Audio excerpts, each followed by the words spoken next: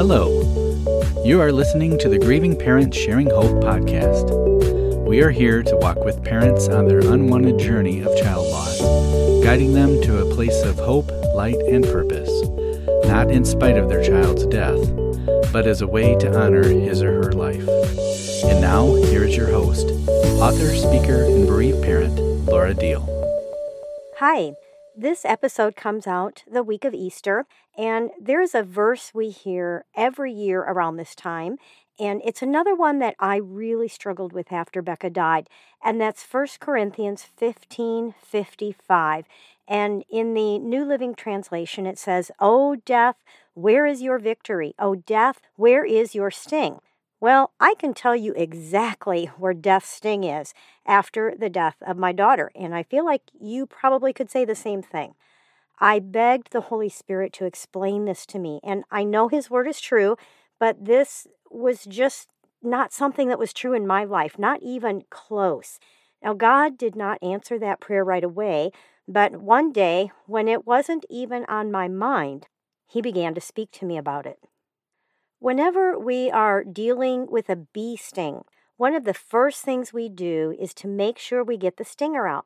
My understanding is that sometimes the stinger remains in the skin and it continues to release its poison until it's pulled out. Now, right now, we still have the stinger of death in us. The pain from the poison of our child's death is still affecting us.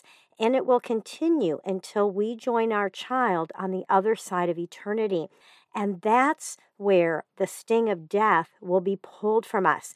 And we will no longer be under the effect of that poison and continue feeling the pain of our child's death. Now, as I read that scripture in multiple Bible versions, which I think you know by now, I like to do that, I discovered what the Holy Spirit had spoken to my heart about this bee sting is exactly what this verse means. The Contemporary English Version puts it this way. It says, "Our dead and decaying bodies will be changed into bodies that won't die and won't decay. The bodies we have now are weak and can die, but they will be changed into bodies that are eternal, and then these scriptures will come true. Death has lost the battle. Death, where is your victory? Death, where is your sting? Death, you've lost the battle. You've lost the power to hurt us. It is gone. The stinger has been pulled." Now, this version actually says that the stinger has been pulled. I know it doesn't help for the sting you are probably feeling right now, but we can all hang on because there will come a time when this scripture will become true in our lives. But what about right now? Zephaniah 3:17 has been one of my favorite verses for many, many years. It tells us that God is in the midst of us, that He renews us in His love, and that He actually rejoices and dances over us with singing, which is an amazing thought to me. I've come to realize that God is not just excited about me when I'm happy or only when I'm excited about Him or maybe doing what I think I'm supposed to be doing, kind of a thing. There are no conditions or limitations to His excitement over me. As a matter of fact, my Bible tells me that He's even closer to me when I'm bruised and broken and have a crushed spirit. And that's in Psalm 34, verse 18. Now, many Christians have been taught that God has a wonderful plan for their lives. And a lot of times we think that means our life is going to be great. It's going to be full of fun and laughter and sunshine, and nothing bad is ever going to touch us, right? Because God has this great, wonderful life for us. But that's man's interpretation. Jesus Himself warned that we will have hard times, but He promised that He'll be with us to help us through them. He said those who mourn will be comforted, not that we'll never mourn. He said we will always have the poor with us. He didn't end poverty at that time. These are the kinds of things the Holy Spirit will use the most to draw us closer to Himself because we have such a need for Him. Now, that's not why He allows these things. It's a result of these things when we allow that to happen. It gives us the opportunity to know him more intimately than we even knew was possible. Just like I didn't even know this kind of suffocating darkness existed when Becca died, I didn't know this kind of intimacy with the Lord existed. And he'll bring us to a place of being victorious if we let him. Now, we do have to fight through that. We do have to go through the darkness. We do have to go through the grief. It's part of the process. That God's love for us is the one stable thing that we can count on in life while we live here on this earth. Not only does he love you, but he is right smack dab in the middle of your grief with you. And even in that, he's excited about you. He's excited for you because he knows your future and he knows the good things that he still has for you. He is the foundation we have built our lives on. Most foundations of a building, you can't see them. They're underground, but it doesn't mean the foundation isn't there, right? A building might fall or be destroyed, but the foundation remains. And our lives might have fallen apart, but the foundation of Christ is still there. We may not believe it.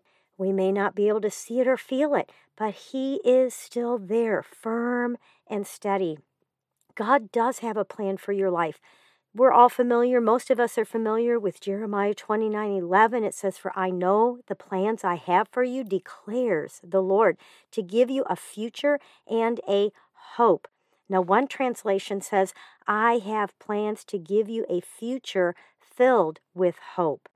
Your future is full of hope. It can also be filled with wonder and amazement at the goodness and the faithfulness of God through both the incredible blessings and the painful tragedies, because through both of these, we have the opportunity to see his powerful hand at work in our lives. He is your anchor. He is your rock. He is your firm foundation. He's also a very present help in time of trouble, and he's the giver of hope. Ask him, ask the Holy Spirit to open your eyes to see those things in a very real way. And not only can you have hope in your future here on earth, the most truly wonderful part happens when we get to leave this sinful world and move to eternity with Jesus. And just think, as a side note, we have someone very dear and close to us who's beat us there. I want to share one more thought with you today. It's something I have known my whole life, but for some reason, I recently had eyes to see the depth of what it means in a way I've never seen it before. And when I had this deep revelation, it stunned me and it left me in tears. Now, I don't think I would have ever seen the magnitude of this if I didn't have a child die. The suffocating pain and darkness that came with her death is what makes this so clear. And I am praying that somehow the Holy Spirit will give you the same deep revelation so that you can realize the depth of this as well and what it means to you personally. So what is this? Let me tell you. In past cultures, we know and we read in the Bible that child sacrifice was done to appease some sort of deity or to even prove their loyalty to a tribe. I cannot even begin to imagine being willing to murder my child or have my child sacrificed or murdered in hopes, it's just a hope, to make some God happy enough with me that my life would go okay, that my crops would grow, or that I don't know, the reasons they sacrifice children, or maybe to hope that some other tribe would honor their word not to hurt my people. Child sacrifice goes a step further even than human sacrifice because we know how important our children are to us and how much we love them. They're an extension of our very own being. So sacrificing your own child proved how devout they were by giving up that child to this deity that they were hoping to please. Now, for many years, I have been so thankful that I never lived in those times or in any of those cultures, even before Becca died, because I cannot picture myself or anyone for that matter being so connected to a higher being that I would murder my child for my own gain. I especially can never imagine doing that after Becca died, knowing how deep that pain is. It makes me sick to my stomach just thinking about it. But the thing is, people have done that for thousands of years. And fortunately, it's not very common in today's world to sacrifice one's own child. But there are still places and situations in countries like Uganda where abducting children for sacrificing is still happening. Now, why am I painting such a dark and bleak picture? I'm supposed to be giving you hope, right?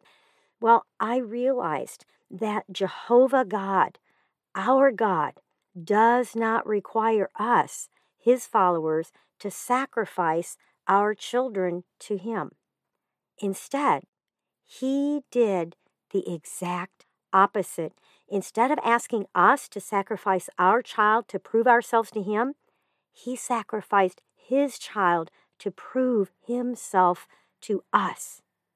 That is crazy. Let that sink in. To prove how deep God's love is for you and for me, and how deep his commitment is to us, he sent his son down here on earth to be a sacrifice on our behalf. When I look at it this way, I have a hard time wrapping my head around this.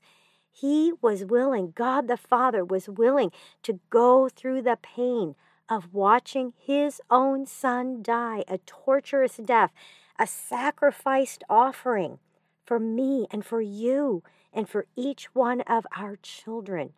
This shows what an amazing God he truly is. Would you ever consider offering your child to be a sacrifice, to prove how committed you are to something or someone, to show how deeply you love them, that they're just as important to you as your own child? Nope, me either. But that is what God did for us. There is nothing greater God could have done to prove his love for us than to sacrifice his child for you and for me. He allowed his child to take our place on the altar of sacrifice, to pay the price for our sins, both past sins and future sins. His child took on all of our guilt and shame when God sacrificed his son for us. If that does not prove how much God loves you and your child, I don't know if anything will. Romans 8:32 says, "For God has proved his love by giving us his greatest treasure, the gift of his Son. God freely offered him up as the sacrifice for us all." Even if you don't feel the depth of what this is and what this means, I urge you to tell him thank you. After all, it's this same sacrifice that also makes a way for us to be with our children again. This week, even if you can't seem to show up at an Easter church service, you can still celebrate in your heart that God made a way for the sting of death to be removed by the resurrection power that not only raised Jesus from the dead, but has given our children life beyond the grave, so that we will be united, never to be separated again. And that is love. Today's episode was once again taken from 3 of the readings in my soon-to-be-released book called Reflections of Hope, Daily Readings for Bereaved Parents. Now, I'm finishing up some final edits, which has taken me quite a bit longer than I had anticipated, which is a good thing, right? It's going to make the book better. Our plan was to release it next week. I cannot believe next week already is here. We were going to release it on Thursday, April 13th, which is Becca's birthday. But I'm sorry to say I don't think we're going to be able to meet that deadline by the time I finish these edits and it gets reformatted and we get it sent in for printing. So that was my goal, but it just crept up so fast and there was a lot of extra editing I wasn't expecting. But if you want to get the final updates, as well as being one of the first ones to know when it is officially available, just go to gpshope.org/reflections. It talks about the book there, and there's a place you can sign up to get updates on it. I send them out about once a week right now, and you will also get an email to let you know exactly when that book is released. This book has been in the works for well over 2.5 years, so I am very anxious to get it into your hands so that you can have a daily resource of hope and encouragement like you heard today. Let's go ahead to this week's birthday segment. Jonda Steinkamp was born on April 2nd and is forever 4.5 months. Amy Bishard was born on April 5th and is forever 45. Greg London was born on April 8th and is forever 38. We celebrate the day these children came into the world. It will always be a very special day for each of these families. If you would like to have your child's birthday announced the week of his or her birthday, I would be honored to do that for you. All you have to do is go to gpshope.org/birthdays. Fill out the form there, including the pronunciation. If your child has a name that could be mispronounced, the first name or the last name, so that I can say it correctly, I really want to do that for you. Just submit that form, and we will announce your child's birthday the week of his or her birthday. And Dave will also send you an email that week to remind you to listen. Now, I will have a link to that and a link to the Reflections book in the show notes to make it easier for you to get to.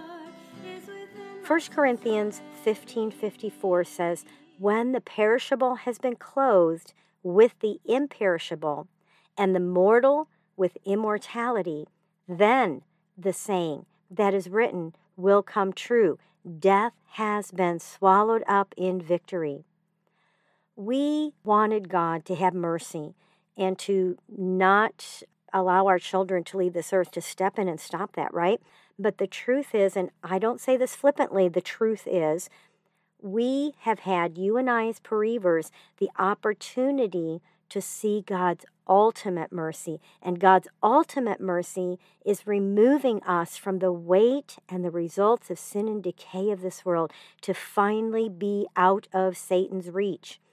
Our children have already had both the sting of this life and the sting of death removed from them. They are no longer affected by the dark things of this world.